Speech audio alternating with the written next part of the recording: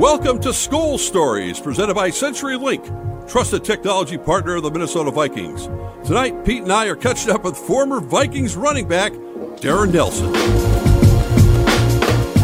Well, Pete Berzus, before we launch into our chat with former Viking great running back Darren Nelson, time to recap one of the wildest games we've seen in quite a while. An unexpected win for the Minnesota Vikings on a last-minute drive by Kirk Cousins. Some Carolina mismanagement of the clock, missed 54-yard field goal. Pretty much anything that happened could have happened, and for once, it fell to the Vikings' favor in this game. Well, it really did, and that's just a credit to the team. And I come away from that game thinking about Chad Beebe and what an amazing learning experience that is for him to muff a punt and then to come back and catch the game-winning touchdown. It's a lesson for everyone who plays sports, everyone in life. It's not what happens to you. It's how you react to it. His teammates were supportive. I mean, it was a good team win. And there's so much to be said about that attitude, because I know in the mid and late 90s, we expected to win every game when we stepped on the field. And it wasn't a question of if we were going to win. It was a question of who was going to do it. And it only takes a few games like the one that we just saw against Carolina to kind of change that attitude. Kendricks, with the interceptions and, Cousins over the last 4 or 5 weeks has been playing so much better. Dalvin Cook, and those things are building. Gladney's playing so much better. You got to keep building on these things, and then you start getting some confidence. And that's when you start ripping off some, a series of wins. And it's like this team has been on the cusp of this all year. Let's just hope that game gives these guys the confidence to turn the corner, and we put together a good winning streak and make a playoff run. Speaking of Dalvin Cook, he went out with an injured leg. It looked potentially that could have been serious when after that scrum where he lost the ball and Carolina scored on back-to-back defensive possessions. But are you concerned at all about the wear and tear as we get late in the season about Dalvin, because he's raring to go again? But when you know that running backs do take a beating and he keeps on coming back for more. It's something that I think in prior years we've seen a little bit of it. The legs getting tired a little bit, mainly 2 seasons ago. He's a pro. He knows how to handle his body. He knows what he needs to do. Anytime you have a player that's such an important part, not just with what he does, the effect that he has on a game and the amount of pressure he takes off the quarterback and the wide receiving core and allows those offensive linemen to be going forward instead of dropping back in pass protection all day. It's a huge chain reaction. His presence alone, I think, changes games. I think whenever you see a guy get injured but then get back in, and at least he carried the ball a couple times. He wasn't just a decoy. So that bodes well. Probably he'll be sore this Sunday. May not be 100%, but it's not a situation where you're going to be missing him for 2 or 3 weeks. Thank goodness. So speaking of running backs, Pete, it's time to sit down and chat with one of my favorite guys who ever played for the Minnesota Vikings, number 20 from Stanford University, Darren Nelson. Well, Pete Berzus, it's our thrill, my thrill, to have with us tonight one of my favorite Vikings of all time, one of my favorite people I've ever been associated with. Number 1 in your heart, number 20 on his uniform. It's great to catch up with you, Darren. I got so much to ask you and talk with you about, but let's just start with the present. Let the folks know what you're doing right now. I know California's been your home for a long time. You were at Stanford for a long time. What you up to right now? The Senior Associate Athletic Director at Stanford University, which basically meant that I managed a lot of our sports. And I moved to L.A. to be closer to my parents before they passed away. And I moved down to Irvine. I'm basically doing the same thing. So you're really administering a lot of the sports. Is that something that you kind of was thinking about as your football career was ending, that you wanted to get into management and going back home to Stanford, really where it all began for you? You know what, Mark? I worked for Piper Jaffray and Hopwood, which was bought out by Morgan Stanley for a long time after I retired. I stayed in Minnesota for a while. So I actually learned how to I've always wanted to learn how to invest money and that kind of thing. So I worked there during my entire career except for my rookie year. The best thing I ever did. Yeah, that's what players actually had to have a job outside of football. That was a different world back then. Well, no kidding. I'll let Pete jump in here in a minute, but one thing I want to talk to you about was, first thing really, when you were drafted here, this is called Skull Stories, where we like to tell stories. 1982 draft, you were 7th overall. You were drafted ahead of Marcus Allen. I was in the room when they drafted you, and it was not as sophisticated as it is today, far from it. And all I remember is somehow, some way, I don't know, either you weren't thrilled to come here, but the nickname Disco Darren Nelson came up, and I'm scratching my head trying to remember how that happened. I was doing an interview with somebody, and I forget who it was, and they asked me what were some of the things I like to do. And I said, well, I like to dance. And they go, I like to dance. And they said, well, what kind of music? And I was like, kind of like disco music. And that's how it started. That is so funny. Pete, go ahead. Darren, you spent you spent your college years at Stanford under Bill Walsh, who was really a revolutionary offensive coach. But you also played under Denny Green, a guy that I played for many years. What are your memories of Denny Green? Well, believe it or not, I had Denny Green as a running back coach in college. Wow. So my memories go way back. Denny helped recruit me to go to Stanford in the first place. Wow. He's the one that showed up at my house.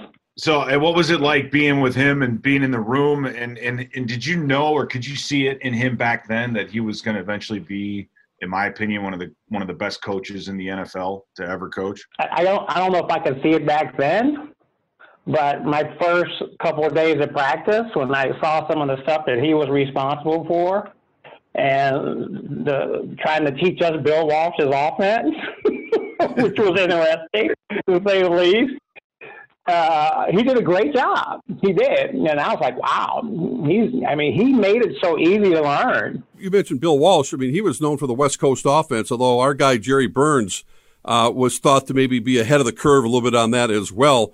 But utilizing your talents, Darren, as a receiver and a running back must have really fit well with what Bill Walsh wanted to do at Stanford. Oh, absolutely. You couldn't play in Bill's offense if you couldn't run pass routes. You just couldn't do it.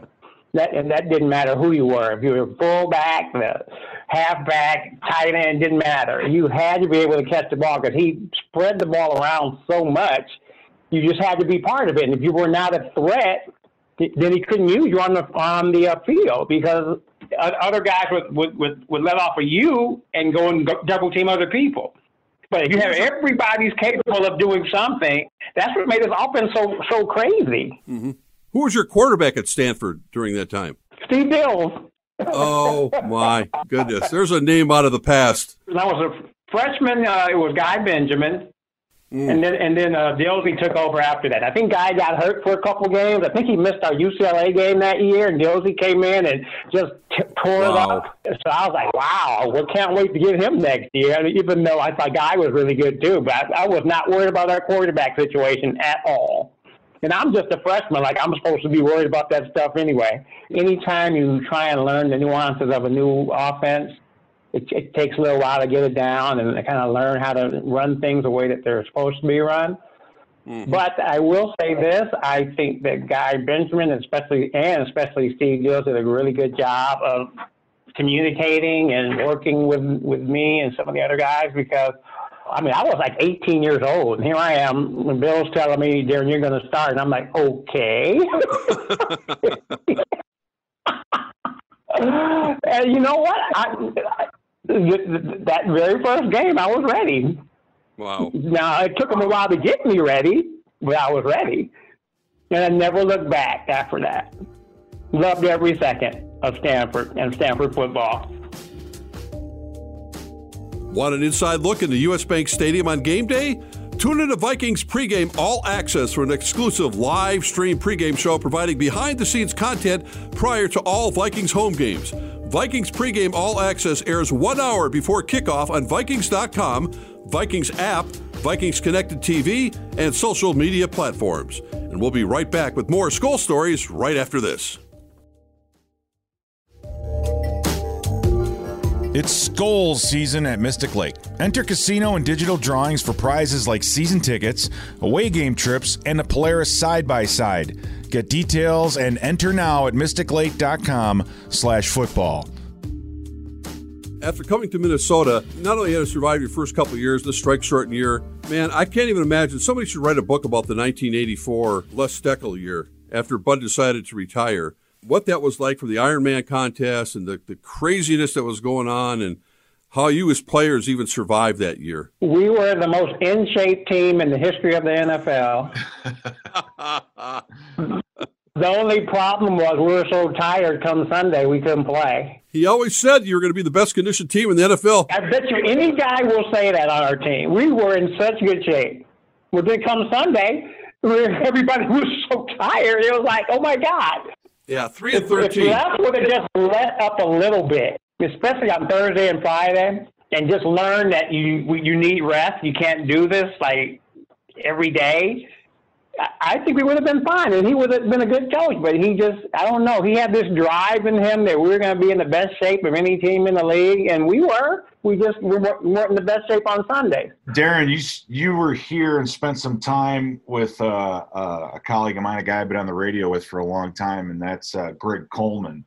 What was Greg like? He tells us what he was like back in the day, but I wanted to get your take on Greg Coleman and what kind of a teammate he was. Well, first of all, Greg was a really good teammate.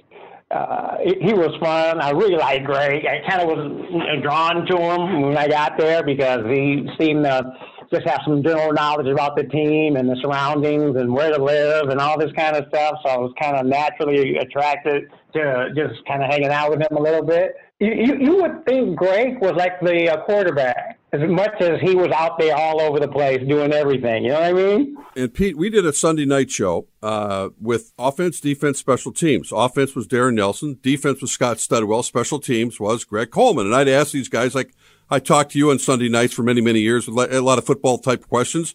Darren would pipe in about something, then Greg would say something, and Darren would interrupt Greg and say, what do you know? You're just a punter. And he used to hate that. And he'd storm off he'd take his microphone off. He used to get so mad at me. I go, oh my God, Greg's talking. All he does is catch the ball and punt it. That's it. Come on. Nothing like live TV. There were some entertaining moments, but you guys worked pretty well together, and having Scott Studwell on your team as well was not a bad thing because he was the rock of that defense for many, many years. You know what? He's the only person I was ever scared of. I thought he had a screw loose or something. He may have. No, there was no may. I thought Seth was crazy. I did. I was like, oh, my God, I've never seen anybody this hyped up to play a football game in my life. And I could not be that way. I had to be the exact opposite. So I would avoid him like the plague. I just could not get that hyped up and actually expect to play a game. Well, you guys had a pretty varied offense. I mean, with yourself and Anthony Carter and Steve Jordan and, you know, your late friend, the quarterback Wade Wilson, had some memorable games leading up to the 1987, another strike-shortened season when you guys, finished poorly, unfortunately, in the regular season. Then you snuck in, you upset the Saints and the 49ers in those memorable playoff games. But you had some terrific teammates and terrific long-time friends, Darren, on that football team. You know, I still talk to Steve Jordan all the time. I just went to Carly's football camp recently, and I saw some guys there as well. But those guys just aren't going to go away. They're your friends forever. Who else, Darren, do you keep in touch with, from your time playing, names that the listeners would remember? Oh, I talk to Greg every once in a while. I talk to Steve Jordan most often. Carl Lee has this football camp that he makes me go to every year. No, it's actually a lot of fun. But those are the guys that I mainly talk to still. All right, now I want you to do a deep dive. I want you to kind of bare your soul and really tell me what was going on in your mind. That October day in 1989, when you were traded to the Dallas Cowboys as part of the infamous Herschel Walker trade. I remember being out at Winter Park. Mike Lynn, the general manager, really did not come clean with what was happening. We thought it was just players. We didn't know it was players and draft choices. And you were caught in the middle of it, and you were not happy about it. Take us through a trip through memory lane about what happened. Well, first of all, I heard about it on the radio. I didn't even hear about it from anybody from the Vikings, which really pissed me off. I might have even been driving to practice when I heard about it. I was in this weird state. I just felt strange, I was like, why is they trading me? What is going on? I don't understand. This is completely out of the blue. No one's ever said a word to me about any of this. Not that they had to, because they didn't. Mm-hmm. I don't know. I went to Dallas and I just did not get a good vibe there at all. So I told them I wasn't coming. You went to San Diego then, is that right? Yeah, I told them to trade me somewhere in California so my family could see me play for a change. I was surprised they did it, but they did it. Mike Lynn was not the easiest guy in the world to negotiate with, was he? I didn't have to deal with him. My agent did, thank God. Because if I'd have had to deal with him, I would have probably hit him upside the head with something.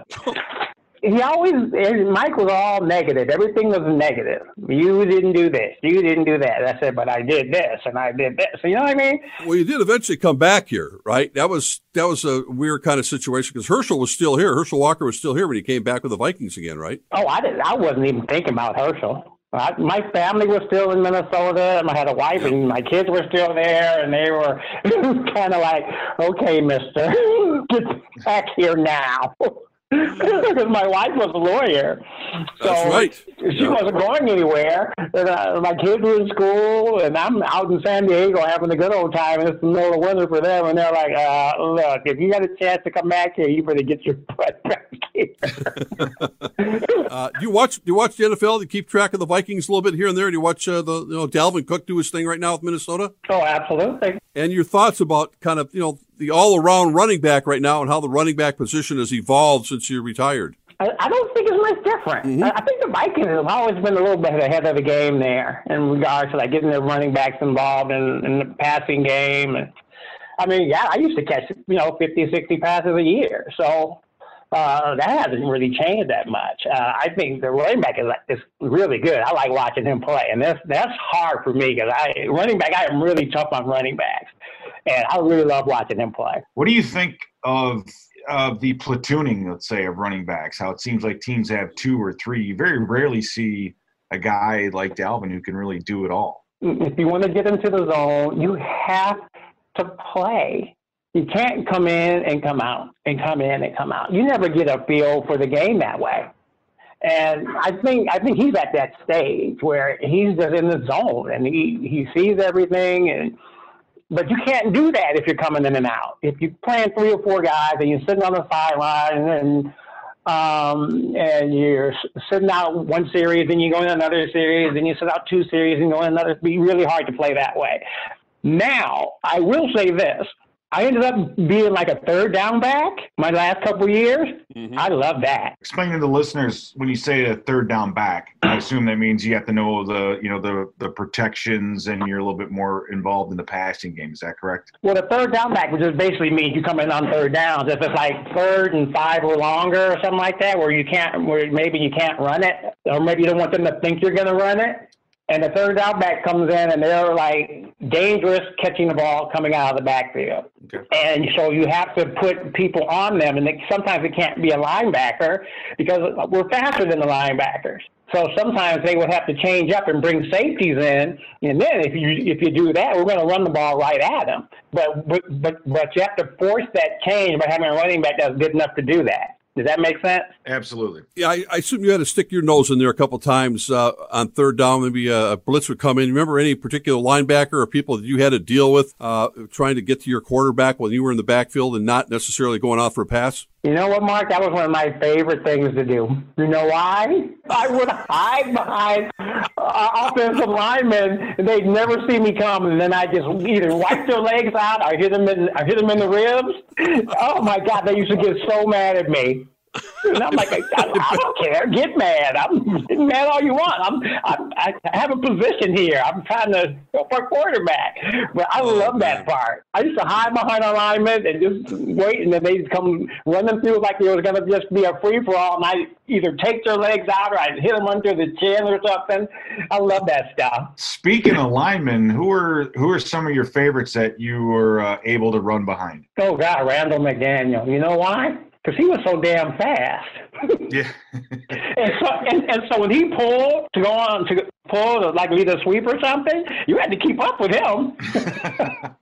Yeah, he ran a 4.640 coming out of Arizona State as an offensive guard. I mean, that is crazy. Randall could run, man. I like that. You know who my favorite liner was? Probably Tim Irwin. I knew you were going to say that. I just loved him, his personality, everything. He could be really ornery, but one of the nicest people you'll ever be around. That's correct. And he was ornery during games, which I didn't have any problem with, as long as he was ornery with the other side. You made it to the College Football Hall of Fame as well, and that had to be what a thrill to be included in the greats in the game. I know from a football standpoint, like I said, life goes on. You got a grandson, you got a lot of other family stuff, but when you reach that pinnacle, that's pretty special considering what your accolades were at Stanford. Oh yeah, it was a great experience. The whole experience was fantastic. You know, the actual banquet is like really nice. It's like unbelievable. And the guys that I went in with, and all the people that were there. I mean, that's a big deal down there. My goodness, it's incredible. Well, Darren, we really appreciate your time. It was great catching up with you. Thanks for taking us a trip through memory lane with the Minnesota Vikings, Stanford, and, of course, with Sports Sunday with Greg Coleman and Scott Studwell as well. And you're one of the best. Thanks so much, Darren. All right, guys. All right.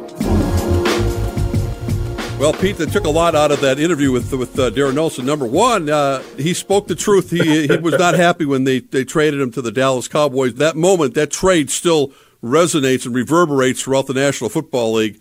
Gave Dallas maybe 2 or 3 Super Bowls and left the Vikings without Herschel Walker giving them what they needed. In this day and age, maybe it's not too uncommon for players to speak out and do things like that. But you have to give Darren some credit to be able, back in those days, to when things weren't right or things weren't the way he wanted them to be. He did something. He didn't just sit back and bite his lip. He stood up and said, "No, I don't want to play here.